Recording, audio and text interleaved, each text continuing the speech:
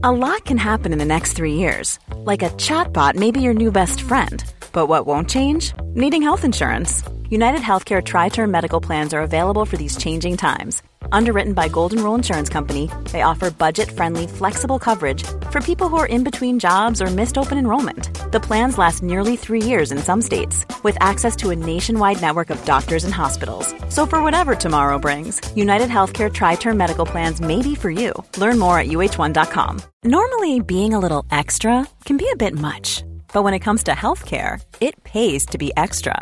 And United Healthcare makes it easy with Health Protector Guard fixed indemnity insurance plans. Underwritten by Golden Rule Insurance Company, they supplement your primary plan, helping you manage out-of-pocket costs without the usual requirements and restrictions like deductibles and enrollment periods. So when it comes to covering your medical bills, you can feel good about being a little extra. Visit uh1.com to find the Health Protector Guard plan for you.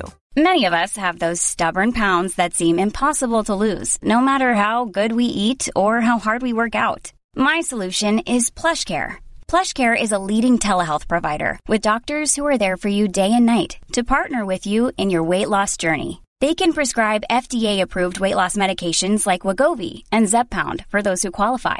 Plus, they accept most insurance plans. To get started, visit plushcare.com/weightloss. That's plushcare.com/weightloss. You are listening to Missed Apex Tech Time. We live F1.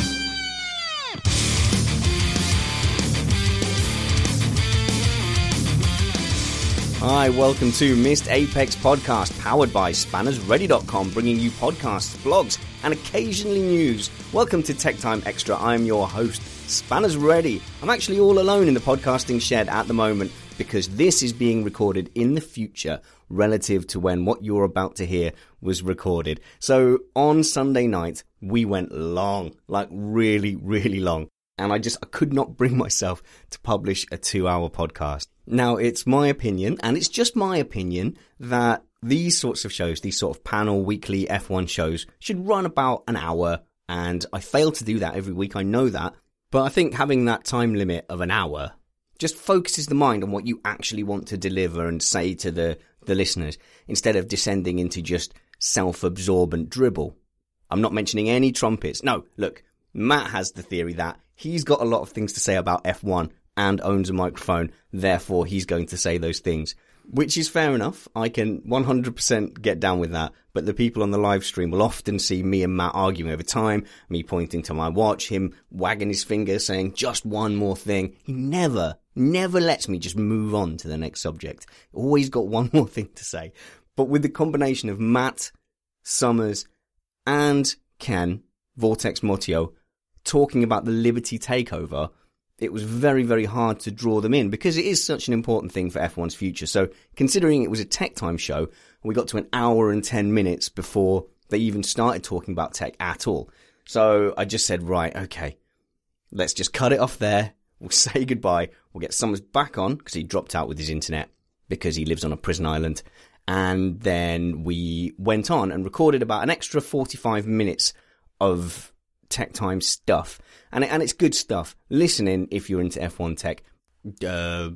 Okay, so the next voices you hear will be Matt Trumpets. He's the New Yorkie type guy. Hey, I'm walking here. He's that one. Then you've got the more sort of Canadian sounding, to be honest. I'm not sure where he's from. I think it's Canada. But he's sort of like, hey, don't you know? And rightly so. And then, of course, we have the absolutely fantastic Matt Summerfield. Oh, no, the vortices has fallen off that wheel. Well, that's what I think he says anyway. He thinks that impression of him isn't good, but you're about to listen to him on the show and you will see that it's perfect. I'm the one who sounds like me. And yes, I do sound like I had a drink. No, I'm not sorry. It was a long recording, and I'd had a long day before that anyway. I normally have my drink while I'm editing, but that's a lie. I drink all through the show, but it had run long. So here we go. Let's move on to some Tech Time stuff. I can't believe it. Even when I'm on my own, I can't find the bumper. There it is. Make sure you join us for the Sepang review on Sunday. Live stream, 7:30. Join us on the live stream, SpannersReady.com live stream. think Summers had some sins he'd like to expatiate regarding aero wash. And I think we'd like to start there because we got into a rather intense discussion about, naturally, all things speculative, and aero wash came up, and he feels like he's not properly explained the problems with it in Formula One and how it affects the car. So why don't you kick us off with that? Well, no, I think it's more of a broader problem in terms of the way that it's just, these complicated front wings, they're all the problem. That's particularly the reason why nobody can overtake in Formula One. And yes, the front wings are particularly complicated, and yes, they are part of the problem. But the problem stems from the fact that the FIA have taken it upon themselves over the years to reduce the amount of downforce that can be generated by the cars. Now, obviously, the teams want to continue to generate that downforce. So what they set about doing is creating ever more complex front wings that achieve the same goals. You know, they create vortices that then create more downforce down the car. It's all about improving the whole of the car from the front wing. Now, obviously, that then becomes a problem when it doesn't get clean airflow. So, in effect, it's a problem of the regulations and not a problem caused by intricate front wings per se. Right. Ken, ask a question that sounds clever, quick, because I was reading comments on the Ustream chat. If an African swallow... No, you go. So I was so this is a question actually I wanted to ask about, and that is that there was a write-up on the Singapore Grand Prix about it. What was amazing was that that was a great race, let's face it, in that we had 3 different teams fighting for the podium, fairly even, and it's something that we all want to see. I think going in the future, it'd be great week in and week out to be able to see 3, 4, 5 teams fighting for the podium. And but what was interesting was that while Rosberg was fighting hard for the win, his teammate Hamilton was struggling, and we had covered this last week. He lost some free practice time and ended up with a suboptimal setup. And Singapore racer is really vulnerable there because so many of the turns are similar. And so if your setup is not optimized, you can just lose a lot of time lap after lap. But one thing that I saw that was interesting is that they were talking about the ride height on Hamilton's car, and that he ended up in a similar situation to where he was at in Baku, where the front end, in my understanding of Hamilton's driving style, is he likes to rotate the car around the front, off of the front tire, the way he uses the front tire, but the front end he ended up with was they tried a lower setup, and that it tended to hop and skip over bumps and under braking, and took those few hundredths or tenths away. Did you see anything that corresponded to that, Summers? Yeah, well, as you say, we mentioned this in the last podcast as well, but as you say, they are always attempting to find the perfect setup. And when you do lose track time, you inevitably lose the ability to hone your setup.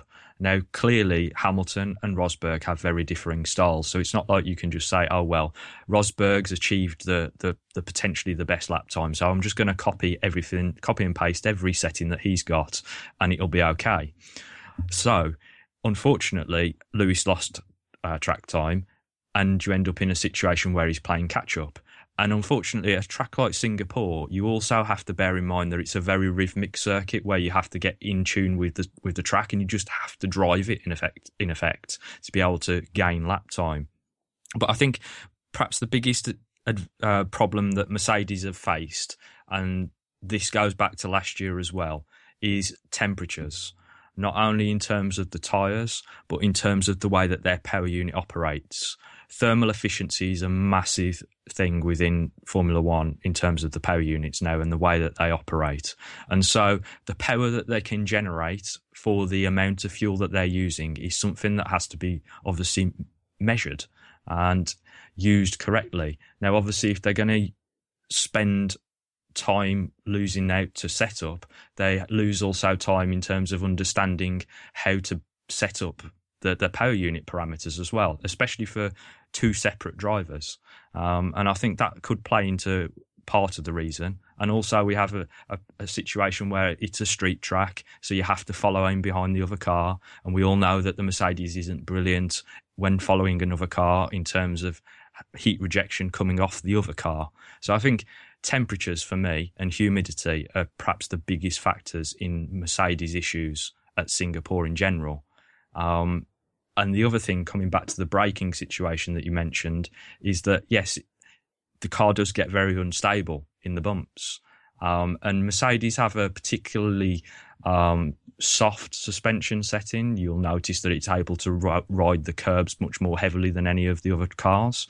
And I think over the other races that we've had, Hamilton was happy. And at this particular circuit, for one reason or another, he just didn't feel comfortable in the car. And he was snatching braking. He hadn't got the right brake bias.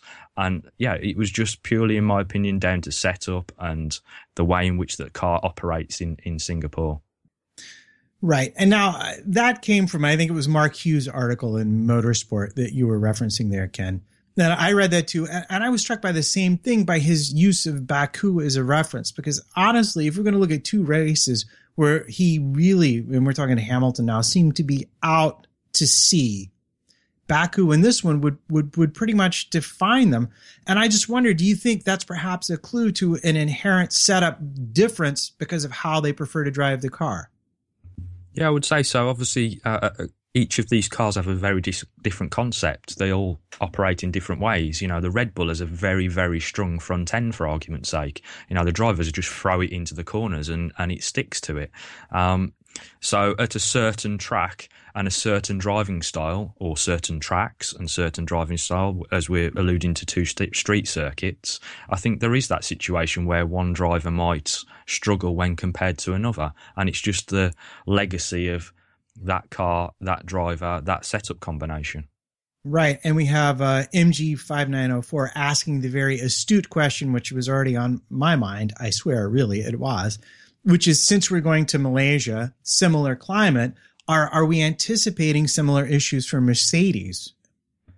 I would suggest that there's probably some of that to play out in Malaysia, but we're not talking about a street circuit here. We're talking about a place where there's long open straights, and that you're allowed to get the legs out as such on the power unit. So, and they will open up more bodywork for the versus the straights, so they can cool the power unit and the components more effectively than they can do at a low speed Singapore circuit.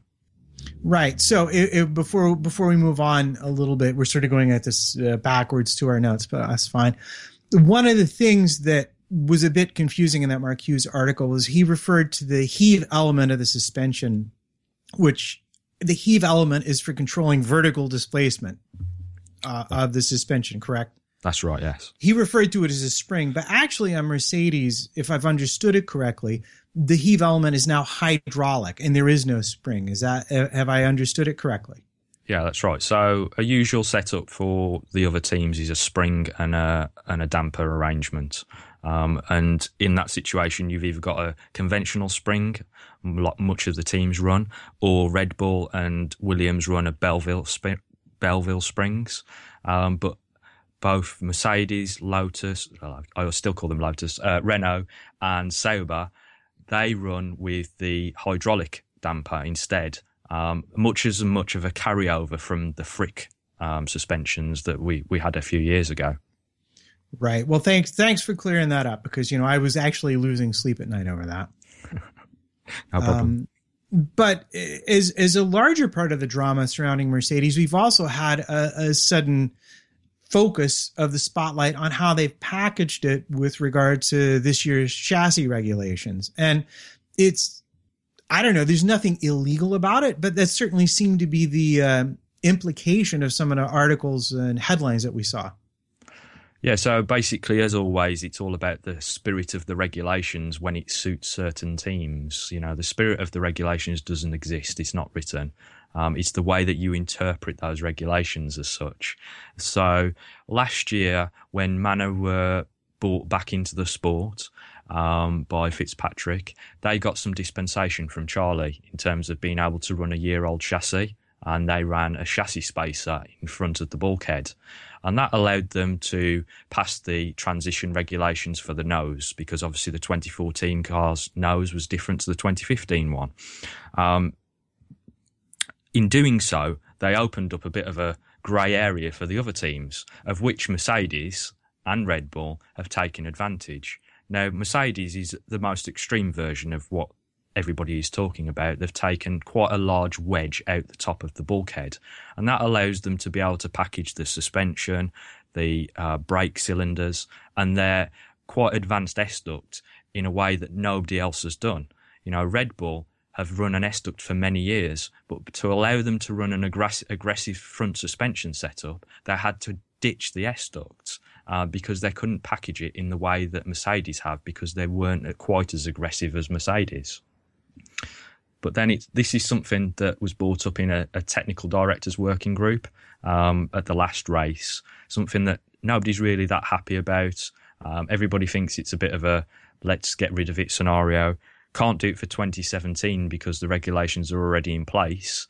So the FIA are going to step in for 2018 by all accounts now and get rid of this from the regulations. So I have a question. You mentioned that Red Bull had the S-duct famously for a while. They had to get rid of it. Why exactly did they get rid of it? What changed for them? Okay, so they have positioned the suspension rockers much higher up the chassis, along with the third damper, the spring, the Belleville springs and the damper. And that has meant that they can't now use the exit of the S-duct in a position on the transition of the nose that helps with the aero problem that the S-duct overcomes. The problem that you have with an aggressive slope is that the air detaches from the upper surface, and that's what the S-duct overcomes. And so what's the advantage for them to raise those points up high? It's the suspension points, right, that interfered? Yeah, they've raised the rockers, which is obviously part of the push rod. So that is all to do with kinematics. It's the way in which the suspension behaves, and also the way in which that interacts with the tyres. So it's quite an important physical part of the car. And obviously, from a design aspect, they wanted a particularly tight front end, and that's why they've opted to take this particular route. It's something that McLaren actually have very similar to Red Bull as well. They have a very high rocker position. That's interesting, because those are two chassis that are known to be most, I would call it aerodynamically efficient, really able to generate strong downforce, really good into turns then. How interesting. Thank you. All right. Well, I also want to ask about, since we're talking temperatures in Malaysia, there was an awful lot of radio chatter from Mercedes and from the drivers about brakes and overheating and running out of brakes and stuff like that. But then after the race, everybody behaved like, oh, well, whatever. It was all fine. There was no issues at all. So were there actual issues? I think it's a bit of a false positive. There were issues, but they're issues that they knew they needed to manage. So they're highlighting this issue to the drivers whilst they have full tanks. They want them to know that if you take the brakes beyond their operating temperatures, we're going to suffer later in the race. In fact, we may have to retire the car. So these were pointers to both Rosberg and Hamilton to say, please do not overheat the brakes. Please look after your brakes. They are marginal. Every team is marginal on brake temperatures at Singapore, as they are with everything else in terms of the power unit, etc. But I think it's a bit of a fallacy that Mercedes run less brake cooling than everybody else. Teams like Ferrari and Red Bull have compared the brake ducts that were open in Singapore. And what everybody seems to forget is that both Ferrari and Red Bull run a blown axle. And so a part of their duct is proportioned to blow air out of the axle rather than provide it to the brakes themselves. And so when you put all three next to one another, they actually have very similar cooling parameters. And Mercedes aren't that far away from the other two in effect. So other teams then were struggling with the same issue of having to manage their brakes then. Yeah, it was just something that wasn't played out on the radios. And obviously, Mercedes felt that it was important that they iterated this to their drivers because they know that they are at the top end of performance. You know, these are the team that everybody else are chasing. So they do run very close to the margins. So they have to be reminded, please do not use your brakes in a way that is going to cause us a problem later in the race. So then would it be right to say that if they'd gone with a little bit more brake cooling, that would have required a bigger duct and that would have interfered with their aerodynamics enough that they may not have been fighting for the win at the end of the race? That's a possibility, yeah. I mean, we're talking about tiny margins here, aren't we? At the end of the day, Red Bull were 4 tenths behind with Daniel Ricciardo come the end of the race. So, yeah, it's very tiny margins. And Mercedes did test in free practice with a slightly larger duct, but they decided to move away from it. Well, aero is king, and downforce apparently beats cooling at that level. All right, but that was not, it was interesting. I went trolling for technical things to talk about, and I have to admit, I found this great article that you and Giorgio did about updates that weren't run at Singapore. Maybe you could run us through a couple of those real quick before we say goodnight. Okay, yeah. So there were a few updates that were taken into Singapore to obviously improve the cars, but I think it was more of a case of let's have a look at them here in Singapore and perhaps we'll use them later down the line. And key to that was Ferrari. They had a new front wing, secondary flap on the front wing, which has serrated teeth on the rear of it. Now, it's something that we've seen Mercedes use since last season, which I think they introduced in Russia, if memory serves me correctly. And it basically improves the airflow over the rear of the upper flap of the two when you run it at a more severe angle of attack. So Ferrari had that in Singapore. We also saw Williams adopt that profile. I don't know if they raced it or not because there wasn't enough pictures of the FW38 around for me to be able to establish whether it was raced or not, but it was certainly tested. I have the pictures of it. And then obviously we have McLaren, who joined the rear wing club of changing the louvers, which are the small slots that are on the upper surface of the end plate, and they changed the vorticity of the vortex that is shed from the rear wing. There's no way vorticity is a word. I'm Vorticity calling BS on that. Right, let's look that up. It's in the Summers F1 dictionary. Right, but they didn't. That's another one that they didn't actually run at the race. It is, yeah. They went out with Fernando Alonso in free practice, had a quick look at it with Flovis on there, and then decided to abandon it. But again, it was an aggressive version of what we've already seen. Mercedes run it, Sauber run it, and of course Toro Rosso brought it into the sport at the start of the season. But McLaren decided to run an even more aggressive version of it, and if that could potentially be the downfall because they were trying to be too aggressive with the solution. Or perhaps they're just saving it for a higher speed track. Possibly, yes. All right. Well, and what about Haas? They had a new front wing as well. It seemed like it was a big, mostly front wing time for a lot of people. They had a new front wing, but again, they didn't run it. They went out in free practice, but didn't actually take it into the race. Well, obviously, they didn't take it in on Roman Grosjean's car because he didn't make it to the race. But no, Esteban didn't run it during the race. It was... It's an interesting thing. It's a copy of many other solutions. It's nothing new. There's lots of new intricate parts to it, but it's really...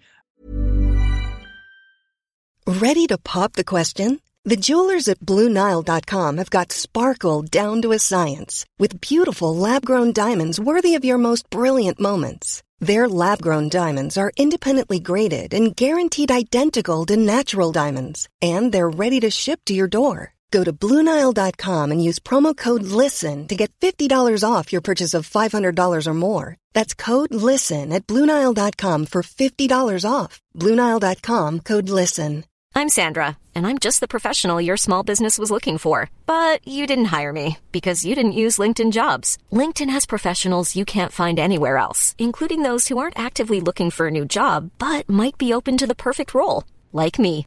In a given month, over 70% of LinkedIn users don't visit other leading job sites. So if you're not looking on LinkedIn, you'll miss out on great candidates like Sandra. Start hiring professionals like a professional. Post your free job on linkedin.com/people today. Burrow's furniture is built for the way you live. From ensuring easy assembly and disassembly to honoring highly requested new colors for their award-winning seating, they always have their customers in mind. Their modular seating is made out of durable materials to last and grow with you. And with Burrow, you always get fast, free shipping. Get up to 60% off during Burrow's Memorial Day sale at burrow.com/ACAST. That's burrow.com/ACAST. burrow.com/ACAST. Something that I would expect from a team like Haas to use as a development part. It's something that solves many problems, but it doesn't necessarily break any new ground. They've copied many solutions in terms of the way that the airflow is pushed and moved around the front tyre to improve performance downstream. But hopefully they'll have it in the next few races. Just got to interrupt to say that Lakes Boy says, seriously, the knowledge of you guys is brilliant. They're saying, thank you, Spanners, for your patience and allowing it to run long. Well, we're not running long. We're going to release it as 2 to cover 2 of your commutes this week. MG says, comment of the week should be the video of the week with Spanner's aerobic routine. I've been sitting here a long time. Blood clots were starting to become a massive issue. Go on, carry on about your tech, lads. The time pressure has eased away. Right. Well, and that might very well be just because they lost so much running with Grosjean's car. They weren't confident running it as a solution here. Yeah, and because it's a street circuit, perhaps they didn't want to damage the new parts as well. You know, there's nothing worse than spending £100,000 on a front wing and then crashing it into a barrier, a bit like he did with the rest of the car. But, you know, unfortunately, Haas have got some severe problems in terms of their understanding of the brake-by-wire system. You know, it's something that's plagued them since the start of the season, and they just don't seem to have gotten on top of it. And it seems to get worse every time they take on a new Ferrari update, because obviously they had the new Ferrari power unit in Singapore, and I think that is part of the reason why they tend to struggle software integration wise. Yeah, well, we've seen that in Formula E with Amlin Andretti in particular, that it's just the amount of software and software engineering needed to make these systems work properly is massive. And if you don't have good software engineers and an excellent understanding of what they're supposed to be up to, then you are going to be very far behind, or behind the 8 ball, as it were. So did Gutierrez have any issues also on the brake-by-wire system? I didn't read his interviews afterwards.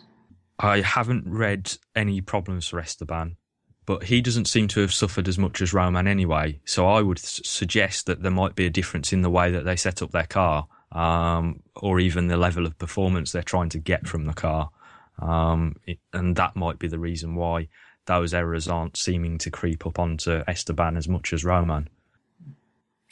Yeah, that goes to the way I've been advising you on how to drive your rental cars faster. Matt, stop using the brakes. Just, use your courage and the steering wheel and no brakes.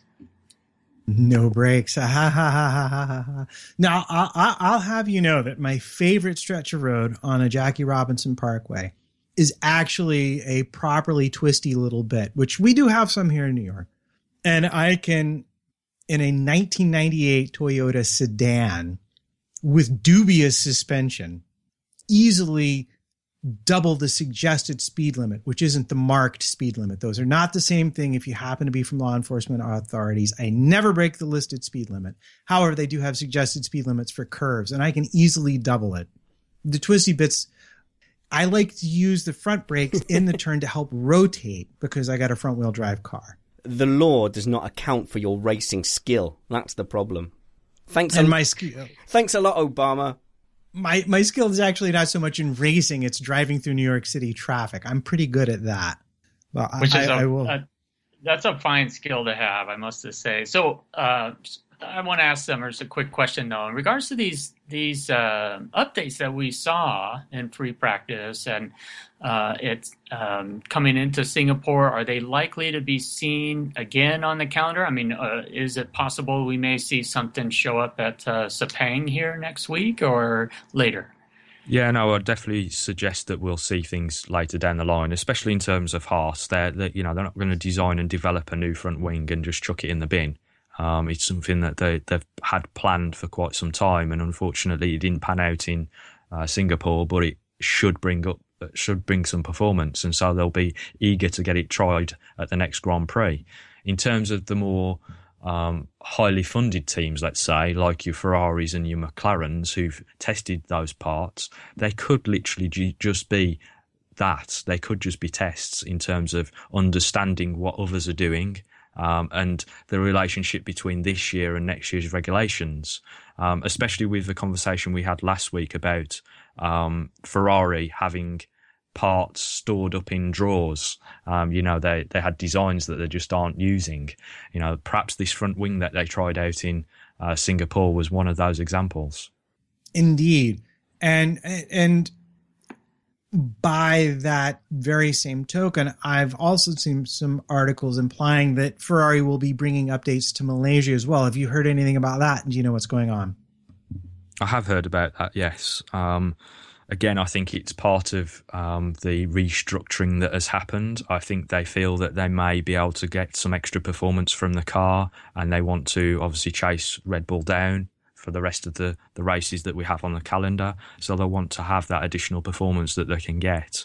They've been quite smart recently about the way that they've been using certain key aero structures. In Monza and Spa, they stripped the car back, which is something that we haven't seen from them in a number of years. And I think it's partly to do with the way that their structure is now allowing them to work together better, perhaps. I'm not saying there was anything wrong with the way that James Allison ran his ship. It's just that sometimes something works better when you look at it in a different way laterally. Right. Well, you had been talking about them needing to simplify the aero in a bit because it might have been too sensitive, particularly in yaw. And that's what you're seeing signs of. But do you know specifically, I mean, I know I'd heard they were going to bring some cooling updates, which I assume is just like they're going to get a Sawzall and cut some holes in the bodywork. But do you know what else they might be bringing? Well, usually with Ferrari, it's either going to be something around the floor and diffuser, perhaps a new rear wing. They've not designed or used a new rear wing for quite some time, so they are about due for changing something in that respect.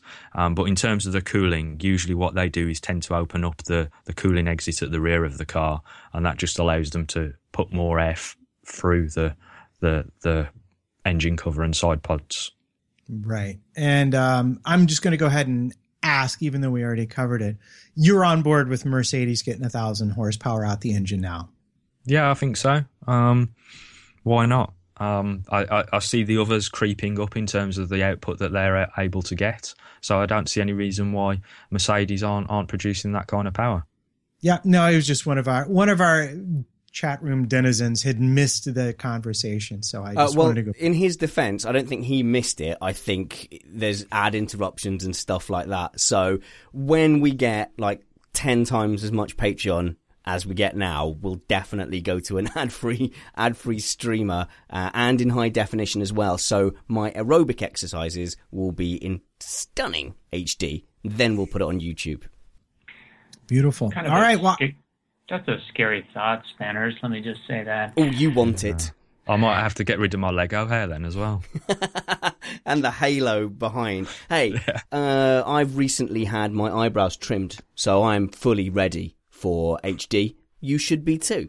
Yes, well, I just got my hair cut not too long ago, so ready to go. Well, I think unless anyone has anything else, that brings us to the end of the episode, as it were. Did you want to talk about Sepang? Yeah, we can all guess at what might happen. Who's going to win? Well, first of all, can I just say that Sepang is normally a lot earlier. Don't roll your eyes at me at extending the subject when you've brought the show on 1 hour, 54 minutes, and I've had to cut it into 2 shows. I have a microphone and you'll listen to what I have to say. Sepang is obviously normally much earlier in the season, so I was wondering about the motivation for moving it to the back end, because I've heard, it's to do with the weather and having less chance of monsoons and things like that. Well, yes, that makes sense. And the other thing I heard was basically that the track had requested it, and the FIA had no choice, but I've forgotten what power Sepang wields over the FIA. I would say it's not so much what Sepang hold, but maybe Petronas. That's the one, Petronas. Thank you very much. So obviously Malaysia is the headquarters, it's been a long night, of Petronas, who are major sponsors for the Mercedes team.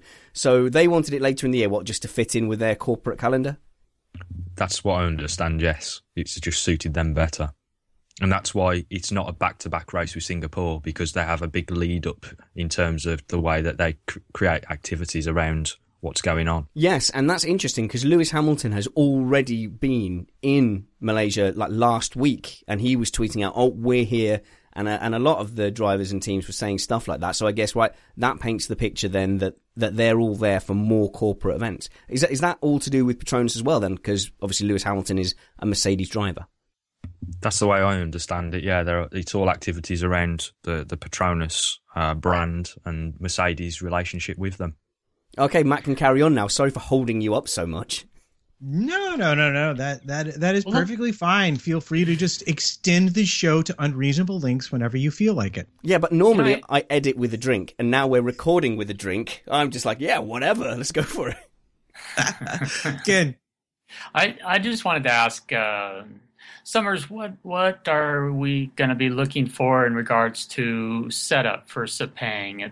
It's got the 2 long straights, I think, both right at or near 1 kilometer, and then a nice mix of turns, and then of course it has the high ambient temperature is always a challenge for the tires. So, what can we anticipate? Is this similar to other tracks on the calendar?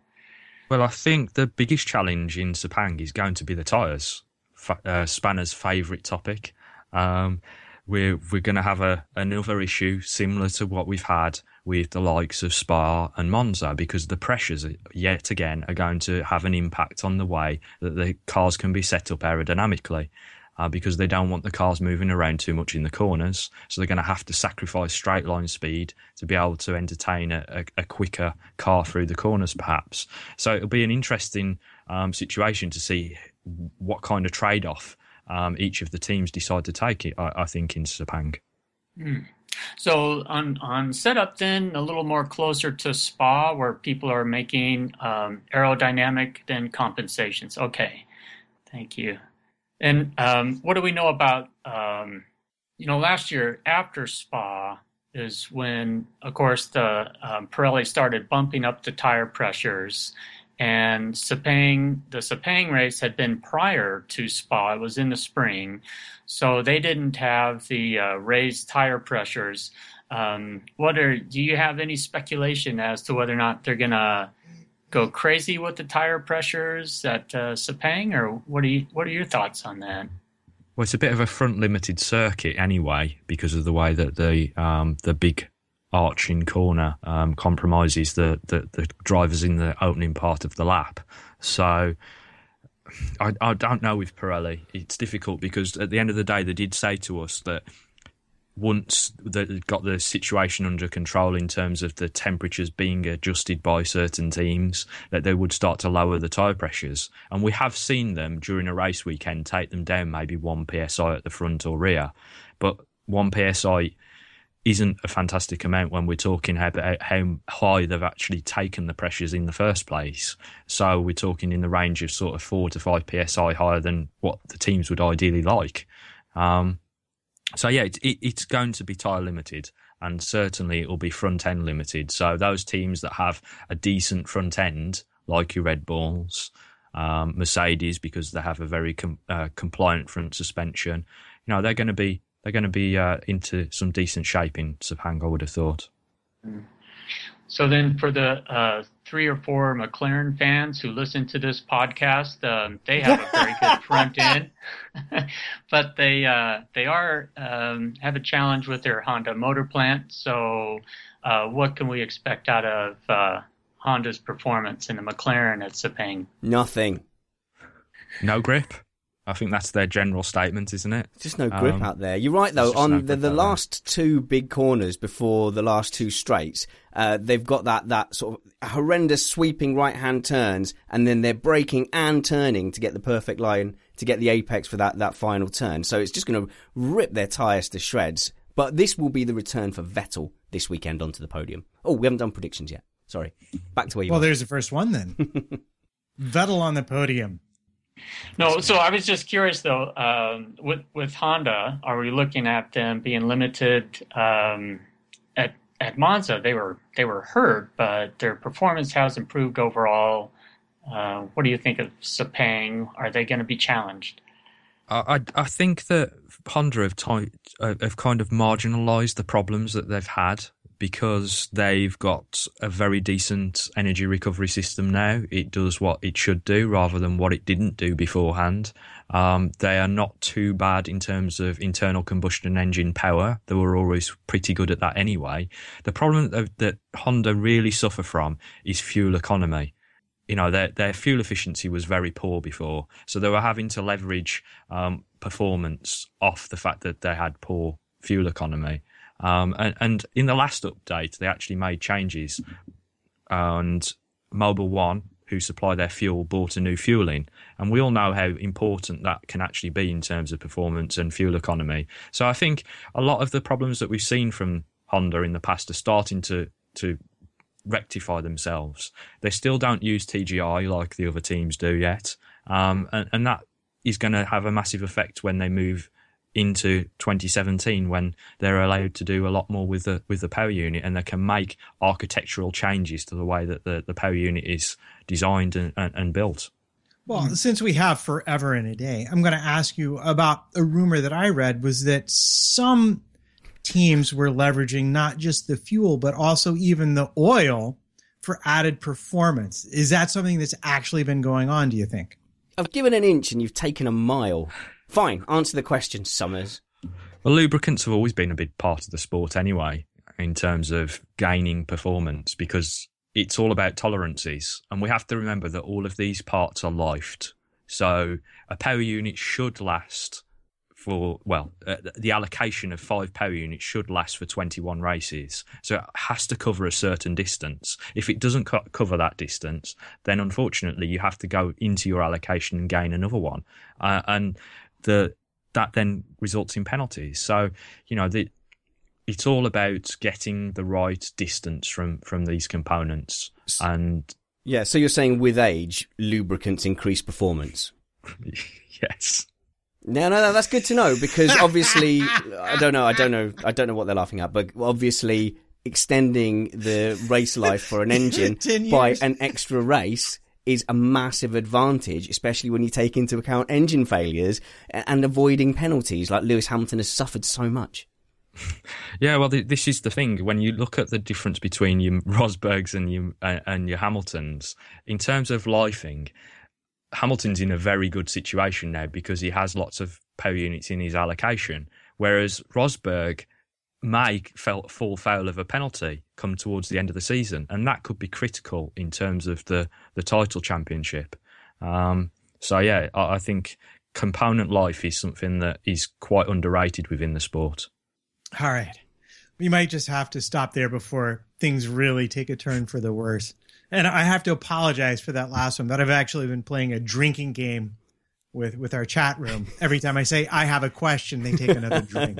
I was saying the Missed Apex drinking game is I hit record, drink lots and keep doing it until I'm not sad anymore. All right. Well, I think that brings us to the end of the show, except for perhaps... Well, no, we haven't done our predictions. Yeah, let's do that. Vettel on the podium. Who else? Who else on the podium, Spanners? Okay, well, it's going to be the 2 Mercedes boys by a long way. And on performance, we'll say Lewis Hamilton. I honestly think Lewis Hamilton is performing better of the 2 this year, but Rosberg is there. If Hamilton isn't on the top of his game, Rosberg is right on him. But that's it. Merc 1-2, Vettel. Vortex. Okay, I'll go with Merc 1-2 and Ricciardo. Ooh, controversy. Argument. Fight. No, he's just All wrong. right, Summers. All right, well, we'll see. I can't wait to see how wrong you are. Like, how sad will you be when Red Bull aren't going to be anywhere this weekend? I'm going with Hamilton for the win. Front limited circuit. I think he has a very good idea of how to place his car in those particular situations to gain the most from the tyres. I'm going to say Ricciardo second and Vettel third, because I got a feeling for some reason that Rosberg is going to have some issues this weekend, and I do not know why. Because it's all been a massive conspiracy to make it look like a close content, but ultimately Lewis Hamilton is cash dollar. Tinfoil hats at the ready if that comes true. I think because Hamilton is very popular in Malaysia might have something to do with it. And also possibly Summers is friends with the writer for the script. Oops, what did I say? Nothing. Never. He's part of it. He's in on it. Summers let us in on it. Yeah, no, I think I'm going to have to go with Mercedes 1-2. The numbers would tend to favor Hamilton if you look at enough of them, but obviously anything can happen. But I think my big prediction is going to be much like Petrov back in the day. I think we're going to see Verstappen flying his Red Bull back onto the circuit at some point. Ooh. Do you remember when Petrov did that? Broke his suspension, went right across, broke his steering wheel off because there was a bump getting back on the circuit. Hi guys, so that's all they recorded before they finally let me go to bed. I hope you think it was worth the effort of releasing that midweek. We are looking into things to do midweek when we get some more producers on board. We're going to look at the Wafflecast for our Patreons. We're looking at Missed Apex t-shirt. We're lining up some events you can attend to come karting with us. Not necessarily Missed Apex event now, but an extant event that you can come along and join us for. Make sure you follow the podcast crew at MattPT55, at Vortex Motio, Motio, at Summers F1. That's SOMERS F1. And me, Spanners Ready. Why not? Let's push the Facebook page, Missed Apex Podcast. Search all those three terms on Facebook and join the community on Facebook. And why not join us on the live stream during recordings as well? We have an absolutely cracking time on there. And some of the comments, they just make me crack up whilst we're trying to record and do things. And you hear the guys occasionally get distracted by the chat room. But it's worth it. It's absolutely worth it to have that interaction. And we'd love more of you to come in. Go to www.spannersready.com, click on menu, and then find the live stream tab. And it's all there. The player's there. If you're on desktop, the live chat app is just there for you to type into. If you're on mobile, I suggest you get the Ustream app. That's the big letter U, Stream. Get that app and search for Spanners Ready to find my channel. Then that mobile app has an inbuilt chat room player. But pile in, give us your suggestions. We always try and go to the chat room and see what they've got to say for themselves. I think we are going for 7:30 on Sunday night to do the race review of the Sepang Grand Prix. So a bit boring until Sunday, but until then, wounds heal. Chicks dig scars, and glory lasts forever. This was Tech Time Extra. Wow.